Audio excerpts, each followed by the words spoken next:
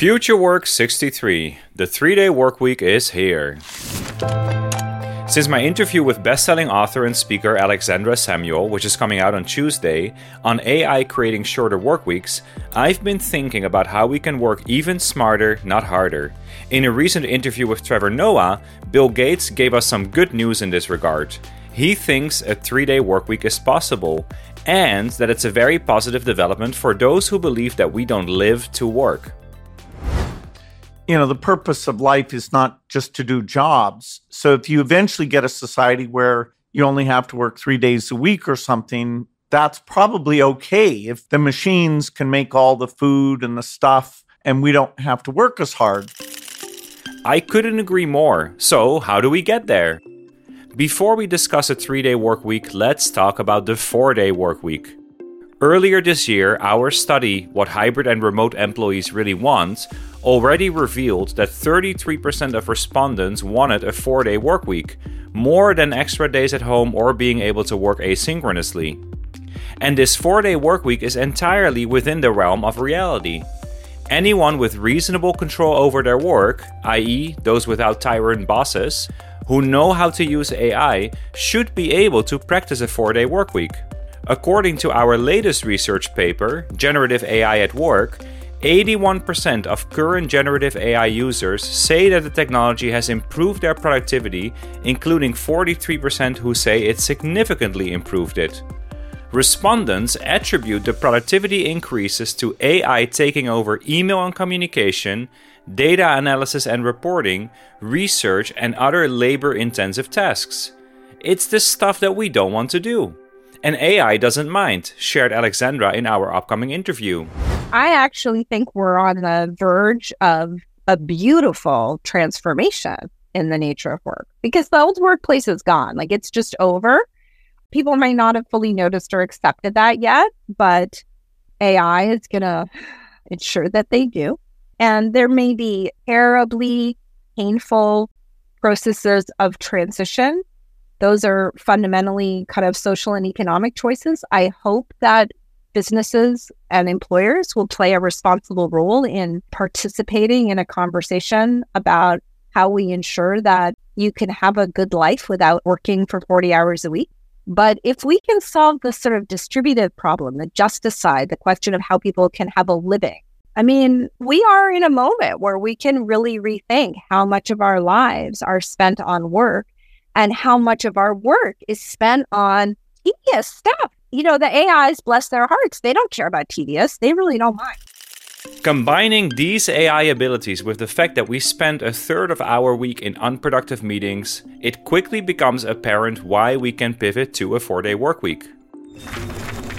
In my previous article on the topic, I outlined 5 steps to get there. 1. Make a cost-benefit analysis of everything that you do using the Eisenhower matrix and throw away the work that doesn't contribute to your goals. Number 2, in particular, find time savings by cutting down on unnecessary meetings and unproductive time wasters like chatting and emailing. 3, decide what AI can do for you, and beyond that, what can be outsourced and what can be delegated. 4, arrange your schedule to fit the remaining work and meetings into 4 days. AI tools like Reclaim can help you optimize your calendar dynamically. And number 5, don't accept Friday intrusions, even from yourself. These intrusions trigger Parkinson's law, which states that the amount of work will expand to the time that you have. These 5 steps should enable most knowledge workers to reduce their work week from 5 to 4 days. So that's phase 1. Now, how do we get from a 4-day work week, which again I think is completely feasible, to Bill Gates' 3-day work week? As AI thinker David Shapiro outlines in an intriguing video about post-labor economics, AI is ramping up quicker than we ever thought it could, gaining new capabilities weekly. And the proof is in the pudding. Bard can now answer questions about YouTube videos, anyone can create personal AIs with GPTs, and AI generates a game from a simple sketch. All things that weren't possible even just 1 month ago.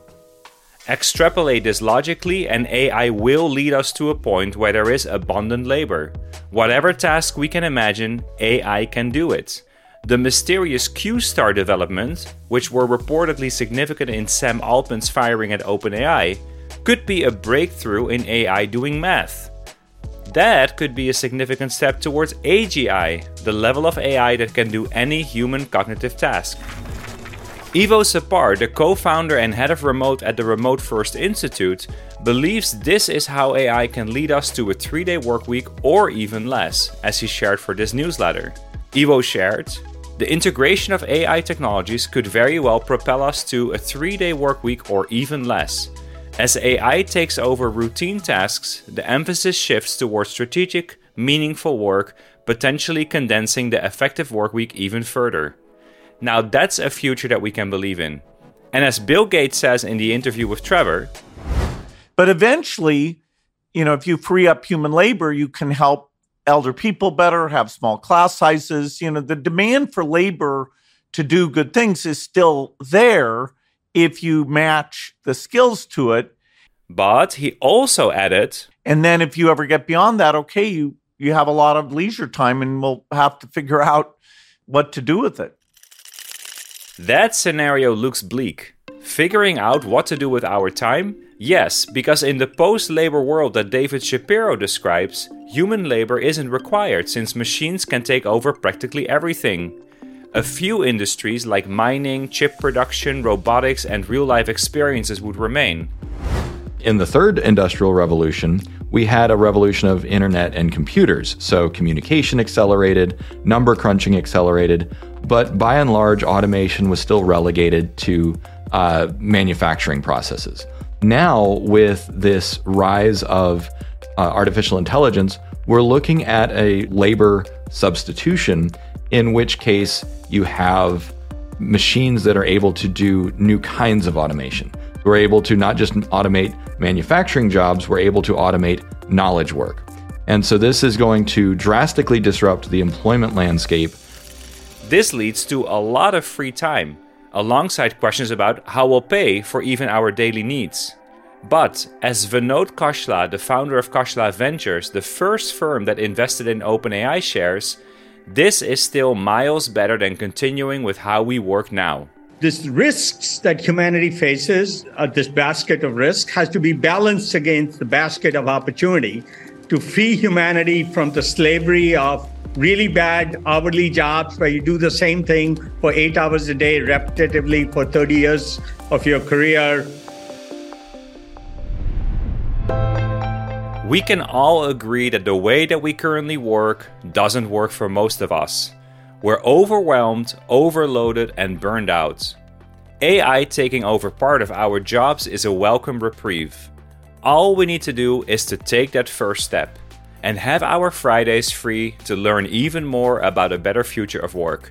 And I'll report on that again next week. I hope to see you then.